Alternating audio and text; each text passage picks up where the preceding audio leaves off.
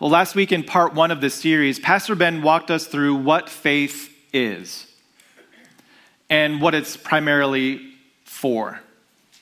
A common idea is that if you just believe in God enough, he'll do what you want him to do, but that's not the primary function or foundation of faith. The primary function of faith is to have confidence in what God has promised, holding on to his words. And if you missed last week, if you didn't catch part 1, I encourage you this week, go to our podcast, go to our YouTube channel, go to our website. Just watch or listen to part 1 of the series because Ben had a lot of amazing things he drew out of Scripture that help us understand what faith is and also what it isn't. And what we wanted to do today for part 2 is to take a step back and really look at how faith begins. Today we're going to answer the question, how do you know if you have faith? And we're even going to address, how do you know if you have enough faith? And as we get into this topic, let's just start with what the world tells us when it comes to belief or faith. And I'm not saying this is a bad thing, but I'm saying we just need to be aware of how we're kind of coming into this by default. Here's what the world tells us with belief, and I know this sounds like a cat poster. Believe. Believe in yourself. Whether you believe you can or believe you can't, you're right. If you can dream it, you can do it. Just believe in yourself and you can accomplish great things. And we've got a lot of sayings out there, a lot of, little tidbits of information from different people about the power of believing in yourself. And I'm not discrediting this because I believe God created us with this tremendous potential that we often don't see. And when we just believe we can do what he created us to do, it allows us to do great things. I did a little digging this week as far as where did this idea of positive thinking come from or who started it? And it probably goes back centuries, but here's one of the earlier quotes I found. It was interesting, so I wanted to share this with you. The power of positive thinking. This was written by Napoleon Hill in 1937. He had a book called Think and Grow Rich. Definitely not like a Christian book by any means. Here's what he said. Whatever your mind can conceive and believe, it can achieve. First of all, if you're looking for how to figure out the rule, I before E, except before C, just write this down somewhere and it'll help you remember. But this demonstrates for us the potential of the human being. So often we limit ourselves because we don't think we can do something. Sometimes we almost have to accidentally do something before we believe that we can do it. I think back to I've shared this before, I'll just share it real quick. I think back to my high school wrestling career. I call it a career because it makes it sound more than what it was. But my first year of wrestling, just horrible. I didn't win a single match. My second year of wrestling, it was at the very first meet. This guy was beating me up. It was horrible. It was horrible. I was being humiliated. His teammates at one point said, take it easy on him, take it easy on him. But then in the third period, we're both tired. I'm way down in points. He's about to win. I get a takedown and I pin him. And I'm like, where did that come from? And for the rest of that year, guess what? I believed I could do better than I did the previous year. And now at home, somewhere buried in one of my boxes, I have a little container full of medals. Most of them bronze. But I got medals. Sometimes we have to accidentally achieve something before we believe we can do it. Can I ask you a question? Do you think people can climb Mount Everest? You'd say, well, yeah, because they have. It's been done. If you were to ask somebody 100 years ago, do you think someone could climb Mount Everest? What would they say? No way. That's the unclimbable mountain. If you're looking for some motivation this week, do some research into the first climbers and explorers of Mount Everest and just look at some of the quotes they have. Like the first people who tried climbing it, they said, why are you doing that? And you know the answer? Why are you trying to climb Mount Everest? They said, because it's there. Some of you have read this before. Because it's there. And they said that the way we're going to defeat this mountain is not to overcome the mountain, but overcome ourselves. Even if the mountain defeats us, we can grow bigger. The mountain cannot. If you're looking for some inspiration as far as the power of positive thinking, do some research into those first explorers and the first people who successfully climbed Mount Everest, because they believed they could do it. And they did it. So today we're going to talk about the power of belief. And here's the thing. We as humans, we believe that if there's a mountain before us, if we believe we can climb it, we'll find a way to climb it. Maybe not you, maybe not me, but people who are young and in shape, if they believe they can find a way, we'll find a way. If we believe we can get to the moon, we'll get to the moon. If we believe we can put rovers on Mars, we'll put rovers on Mars. If we believe we can put a telescope 1,000,000 miles in space, have it orbit the sun as it also orbits in this Lagrange, whatever orbit around Earth, we can do it. It's amazing to see the potential of what happens when we believe in ourselves. Listen to what Jesus said. There was one day his disciples were frustrated because they believed they could do something, but they failed. The long story short is there was a young boy who was possessed by a demon, and it was horrible. It was making him fall into the fire, fall into water, and just his parents were like, please help us, please help us. So Jesus' disciples, who had done miracles before, they tried to help this boy, but they couldn't. They believed in themselves, but they couldn't help the boy, and they came to Jesus. Why can't we do it? And it's interesting. Read all of Matthew 17 if you want the full story, but here's how Jesus kind of wraps up this section. We got to move on today. Matthew 17, Jesus said, truly I tell you, if you had faith as small as a mustard seed, and if you've never seen one, just it's small. If you have faith as small as a mustard seed, you could say to this mountain, move from here to there, and it will move. Nothing will be impossible for you. You can call out the GPS coordinates that this mountain should move to, and it will obey you. If you have faith as small as a mustard seed, nothing will be impossible for you. And the disclaimer to this is he wasn't talking about if you believe in yourself enough, you can do these things. He says, if you believe in me. So here's where we're going today. Number one, Jesus wants you to have a mountain-moving faith. He wants you to have a faith that can move mountains. And what we're going to do today is first, I want to qualify this, because when we talk about a faith that can move mountains, you might start getting excited like, ooh, I would like that. But we're going to talk about what Jesus really meant by that. And then I want to show you what gets in the way of a mountain-moving faith and how to have a mountain-moving faith. So before we get too excited, like, all right, I'm going to get a mountain-moving faith and do some stuff this week, let's qualify this, because whenever you hear, like, I want a mountain-moving faith, there's probably two things that come to mind, or two questions. First question that might come to mind is this: what does this require of me? If I'm going to have a mountain-moving faith, like, what do I need to do? What kind of training? What kind of inner focus? Like, what kind of meditation, and how do I detach from what do I do to have this kind of mountain-moving faith? And so we naturally direct the question inward. What does this require of me? But then comes the fun question, maybe what you started with. What would this do for me? Ooh, wouldn't that be fun if I had a faith that could move a mountain? What else could I do? And suddenly our minds start to explode with these possibilities of how we could change our lives and our circumstances and change anything we want to. So let's think about these carefully before we move on. What does this require of me? What would this do for me? Both focus on the same thing. Me. And that's not what faith is. Last week we saw how faith is not about me.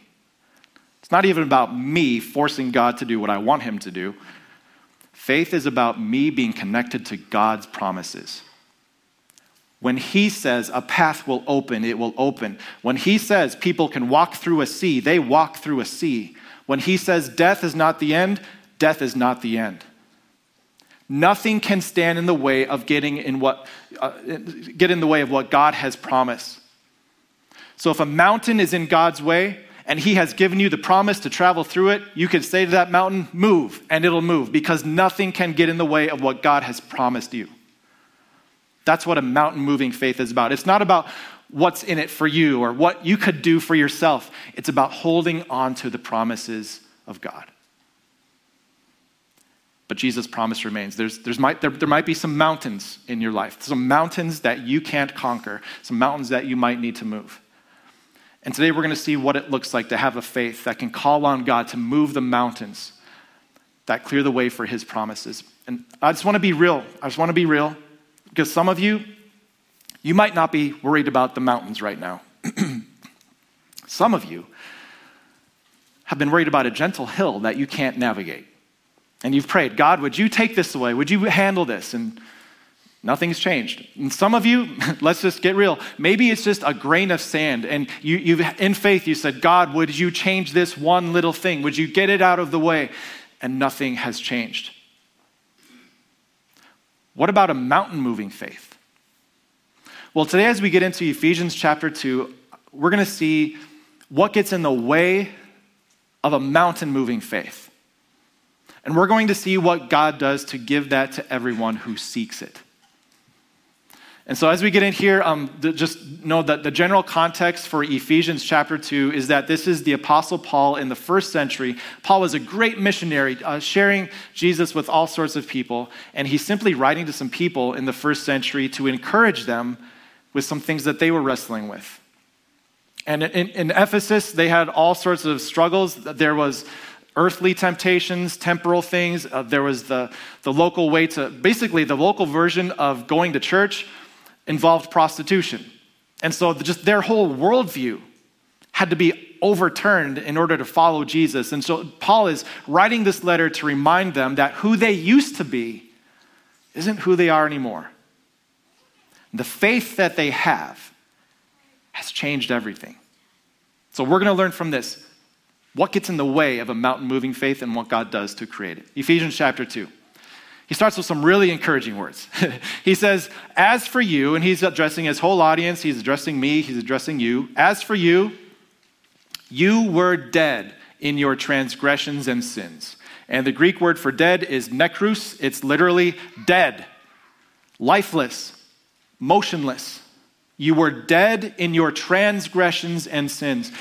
And there's a lot I could talk about here. Basically, all the yellow words are words that he's going to bring up again at the end of this section from an opposite perspective. So for example, he says, you were dead in your transgressions, but at the end he says, but now you are alive in Christ. Dead in transgressions to alive in Christ. And we'll hit on some of this as we continue going. You were dead in your transgressions and sins in which you used to live when you followed the ways of this world and of the ruler of the kingdom of the air, the spirit who is now at work in those who are disobedient. And just two things to note. You used to follow the ways of this world. The Greek word for ways literally is ages or times. So in other words, before faith, when you lived in unbelief, you looked to the world around you for insight into what's right and what's wrong and what's important. That's how you developed your standards. And the same is so true today. Like, what is right? What is wrong? What's appropriate? What's not appropriate? Isn't it true? By default, we look to the world around us and say, well, how should we live? So we follow the ways of this world. And the other thing, the rest of this is almost puzzling because it's like he goes out of his way just to not say the word devil. He could have said the word devil and saved a whole lot of words, but instead he says, we followed the ruler of the kingdom of the air, the spirit who is now at work in those who are disobedient. But the reason he draws it out like this is because at the end of this section, he's going to give us the opposite. If being dead in your sins is because of a spirit who is at work, then in order to be alive, there has to be a different spirit that intercedes. And if this spirit leads to disobedience, then this other spirit must lead to righteousness. He draws it out because at the end of this section, he's going to give us the alternative, the difference between these two things. But first, let's move on with verse 3. He says, all of us, now he includes himself, all of us lived among them, not just neighbors, but the way you're living your life, the way you're walking in your life. We lived among them at one time. What were we doing? We were gratifying the cravings of our flesh, just temporal things, and following its desires and thoughts. Like the rest, we were by nature deserving of wrath. And isn't this so true? Like, follow your feelings. Do what you want. Be true to yourself. This is what we are by default. We follow our cravings, we satisfy our desires, and because of that, where has it led us? It has led us directly away from the righteousness and holiness of God, so that we all, as Paul said, are by nature deserving of wrath. That's encouraging, but maybe not encouraging, but it is the truth. Because the thing about this, if you want a mountain-moving faith where you're standing firm in what Christ has promised, you need to know where you started by default.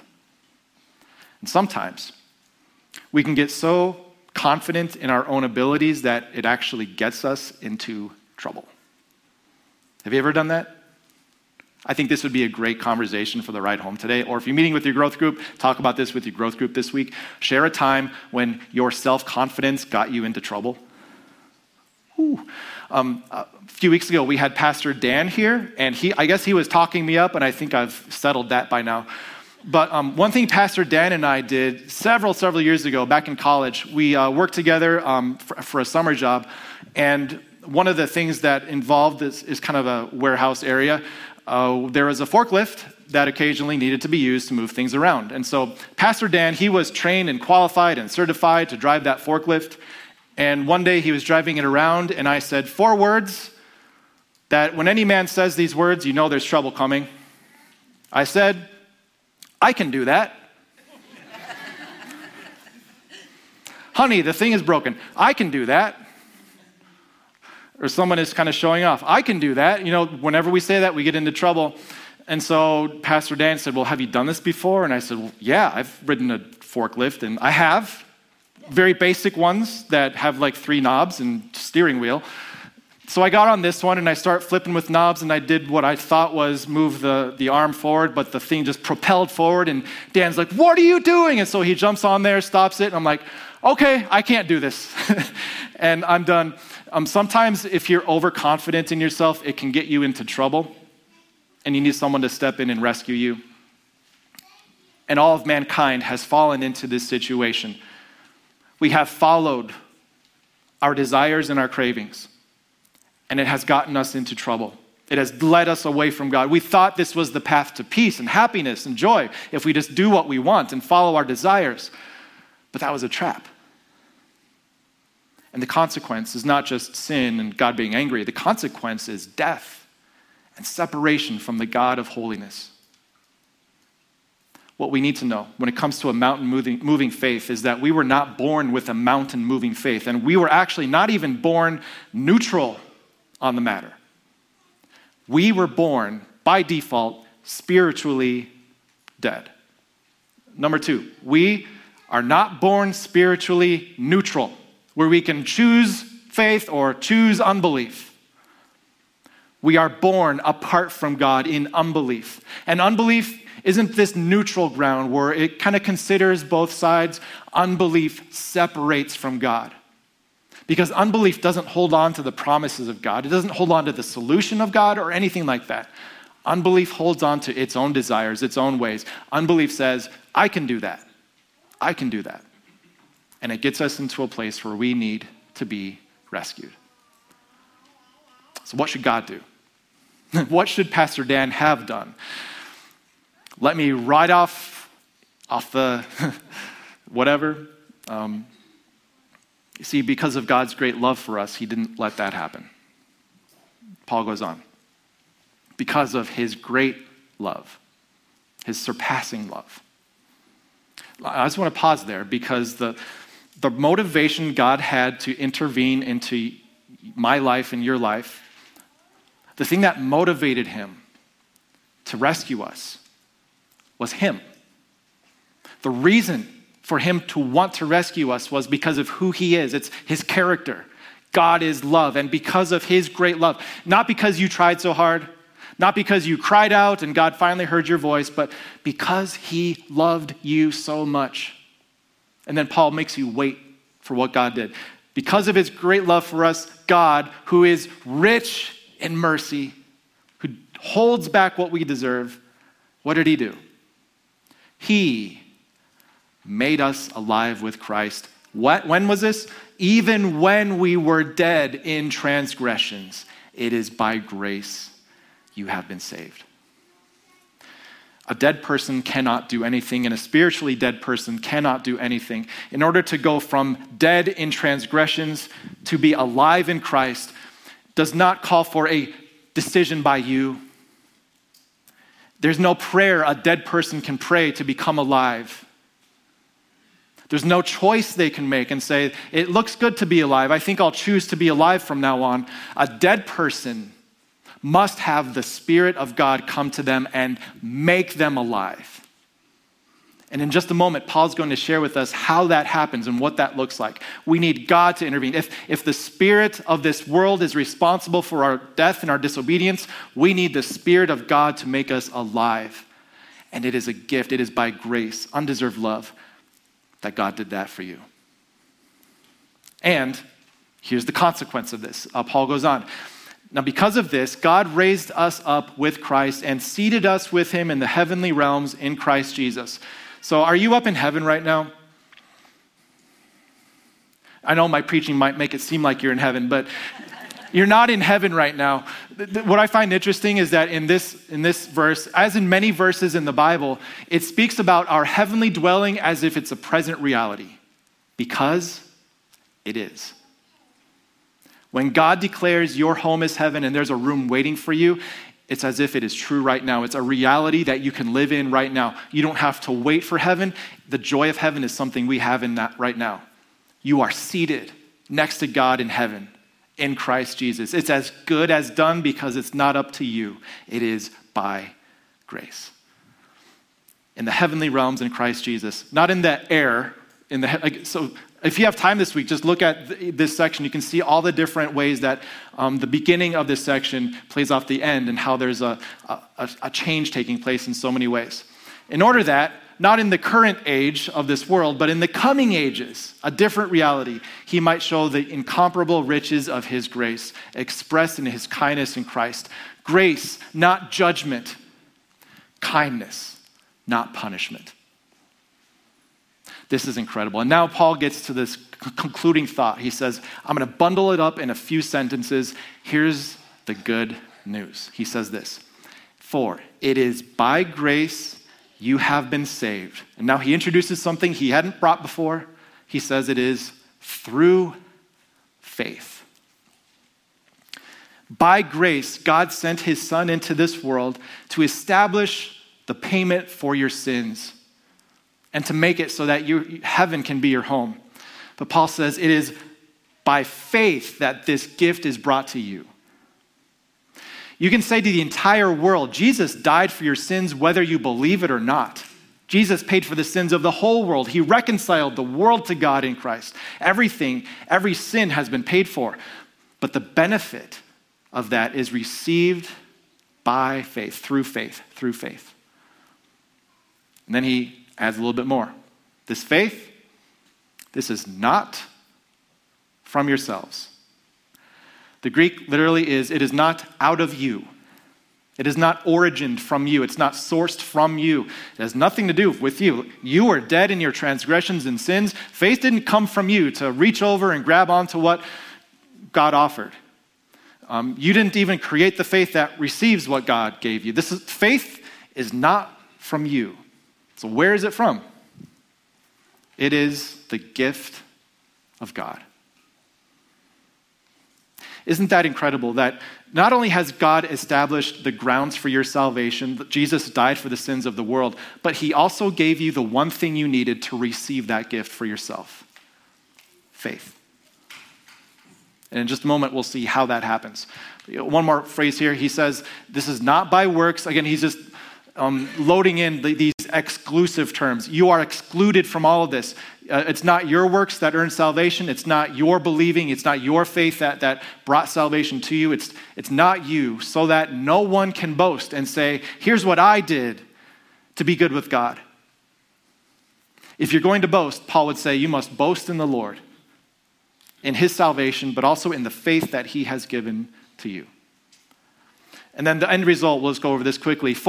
Here's the end result. We are God's handiwork, We are not dead in our sins, pursuing disobedience. We are now God's handiwork, created in Christ Jesus to do good works, which God prepared in advance for us to do. That is now who you are. But faith does not come out of you. It's not something you have to detach yourself from the reality of this world and find something within yourself. Faith comes from outside of you. It is a gift from God. And as you look at Romans chapter 10, it gives some highlights as to how God does this. And there's a lot of verses we could point to, but I'll just point to this one. Where does faith come from? How does God give it to you?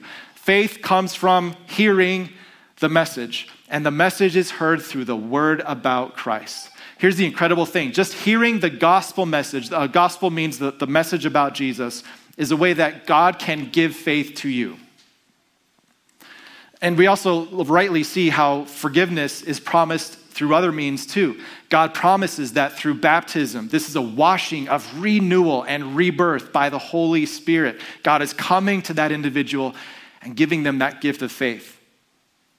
And today, if you're here, we're going to celebrate the Lord's Supper, and that's another way Jesus promised. This is given for you for your forgiveness. He comes to us through his gospel to plant and to grow that gift of faith.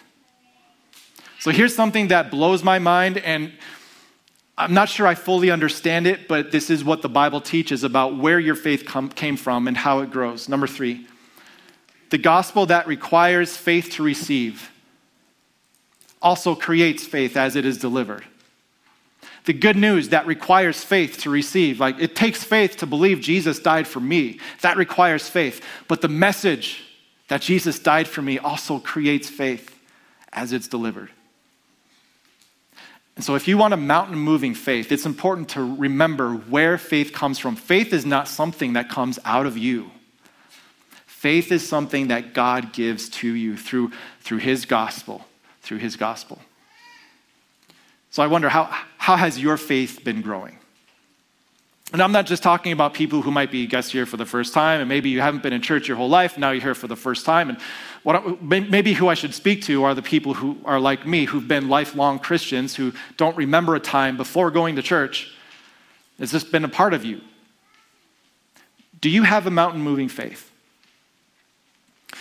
What I find interesting is that in the Bible, when you look through Jesus' life, it records 2 times when Jesus was amazed. And we could have a whole conversation about that. What could possibly amaze the Son of God? But there were 2 times it says he was amazed. One time, he was amazed at a person's faith. The man said, "You don't have to come to my house, just say the word, it'll be done." Jesus said he was amazed at this man's faith. But guess what the second one was? Jesus was also amazed by people's lack of faith. Here's an example. Mark chapter 6. Jesus said to them, this was in Nazareth where Jesus grew up. He says, "A prophet is not without honor except in his own town, among his relatives and in his own home." Jesus could not do any miracles there. Why not? Jesus could not do any miracles there except lay his hands on a few sick people and heal them. Why couldn't he heal people? The reason he couldn't heal people is because they didn't come to him. There he is in his hometown, seeing all these people that could have been helped, walking along, limping along, being carried along. But they didn't stop to see Jesus. They didn't believe he could help, and so they didn't come to him. So Jesus was amazed at their lack of faith. I wonder how often Jesus is amazed at my lack of faith. The things that come up in my heart, in my life, and I'm like, oh, I'm going to fix this. I can do this. I can do this. I can do this. And my immediate response is what I can do to fix things, when my first response should be to approach the God of all power in prayer and lay it before him. I wonder how Jesus is amazed. Wow, Matt, you're really doing this again? You're going to try to move this mountain on your own. What about you? Would Jesus be amazed by your faith, or would he be amazed by your lack of faith? Here's the good news. Jesus is not pleased with you because of your faith in him. He is pleased with you because he died to forgive your sins. He died to forgive your lack of faith. Though we are faithless, God is faithful. And even with those weak in faith, He doesn't push him away. He says, come and follow me. Let me show you what I can do. So maybe a good question for this week is this. How has my faith been lacking? Where's a place where I could be more proactive in laying my needs before God? And even if it is a thing where I can do this, it becomes something where it's, no, we can do this. God is a part of my hills. He's a part of my mountains, and I will include him in everything. What have you been forfeiting because your faith has not been forthright in bringing to God the things that you're working through? I say this not to guilt you. I hope you can see I do this because there's something so much better for me and for you when we bring these things to God. So if you're looking for a mountain-moving faith, here's the one thing we can do. Do not look inwardly. Don't try to force it out of yourself. But the thing we need to do is ground yourself. Ground yourself in the gospel. Isn't it interesting? We have these little delivery things that, we can see when a package is being delivered, and, we get these, at least I do, I get notifications, the package is on its way, it's only 2 stops away, and it's like, okay, it's coming. What if we did that with the gospel each week? How often do you receive a gospel delivery of God's word, God's sacrament being brought to you? I hope it's more than once a week. Just think about this. What if every morning you could have that time? God's delivery is on the way. The gospel delivery is coming. God's going to speak to you again, and he's going to change your life through his word every day. And today we'll have a chance for the Lord's Supper. That's one of those opportunities for that gospel delivery where Jesus declares, this is my body, this is my blood given for you, for your forgiveness. He's delivering his gospel to you. That's a faith-growing moment. Be aware of that this week. If you're looking for a mountain-moving faith, the one thing you can do is ground yourself in his gospel and make those deliveries more and more frequent. Because the more you ground yourself in his gospel, the more you are aligned with his promises and his truth. So I got one more question as we wrap up. I know that when it comes to the mountains you face in your life, it'd be so easy to say, God, this is a struggle. I don't like this. The circumstances just aren't mine. Could you move this mountain for me? And that's a good thing to pray, God, to acknowledge the circumstance that's beyond your control and to say, God, this is a mountain. Would you help get this out of the way? Would you move this mountain? Because I can't. That is an awesome exercise of faith. But you know what else is true? There will be times when God doesn't move the mountain because it would actually strengthen your faith more to climb it with him than if he just moved it out of the way for you. So here's a question. As you look at whatever's before you, is this a hill to climb or is this a mountain to move? Is this a hill that God wants me to climb to strengthen my faith in him, or is this a hill that he wants me to ask him to move so that his kingdom can be furthered and his will be done? And the check is simply that, to say, whatever is before me, I'm going to bring God into it, knowing that his kingdom will be furthered. And I seek his will to be done, because faith, the primary function isn't to force God to make your circumstances different. The primary function of faith is to hold on to his promises and to seek his kingdom. So I hope that brings some clarity. What did Jesus mean when he says you can have a mountain-moving faith? It means he will step with you to strengthen your faith throughout your life. And only he knows what's best for you. So next week, we're going to look at one other aspect of faith, where it talks about the focus of what faith creates in your life. Faith, when it's present, should be having a difference. And so next week, we'll talk about what that looks like in a person's life today. For today, let's close with a prayer. Dear Jesus, as we gather together, as we listen to this message online, we each have our own doubts and wrestles with faith that only you know about, or perhaps only you know about. And we each have mountains and hills that are going to come up in our future, things that we would rather just have you move away from us. But today we approach you by faith. And even in the moments where we ask you to move the mountain, we trust you to do what's best. regardless of what happens in our lives, would you intercede to strengthen our faith in you? Keep us grounded in your gospel, because that is where you align us with your promises and your truth. And that's something we need every day.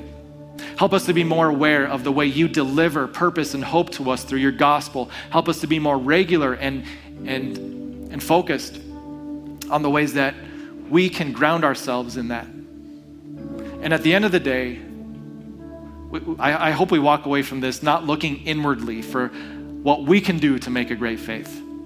And I hope that we don't look to faith to think about what can happen for us.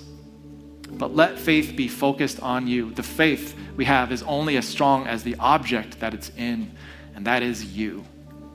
Keep that as our focus and our anchor this week, and give us wisdom to know when to climb the hill with you and when to ask you to move it from us. We ask this all in your name. Amen.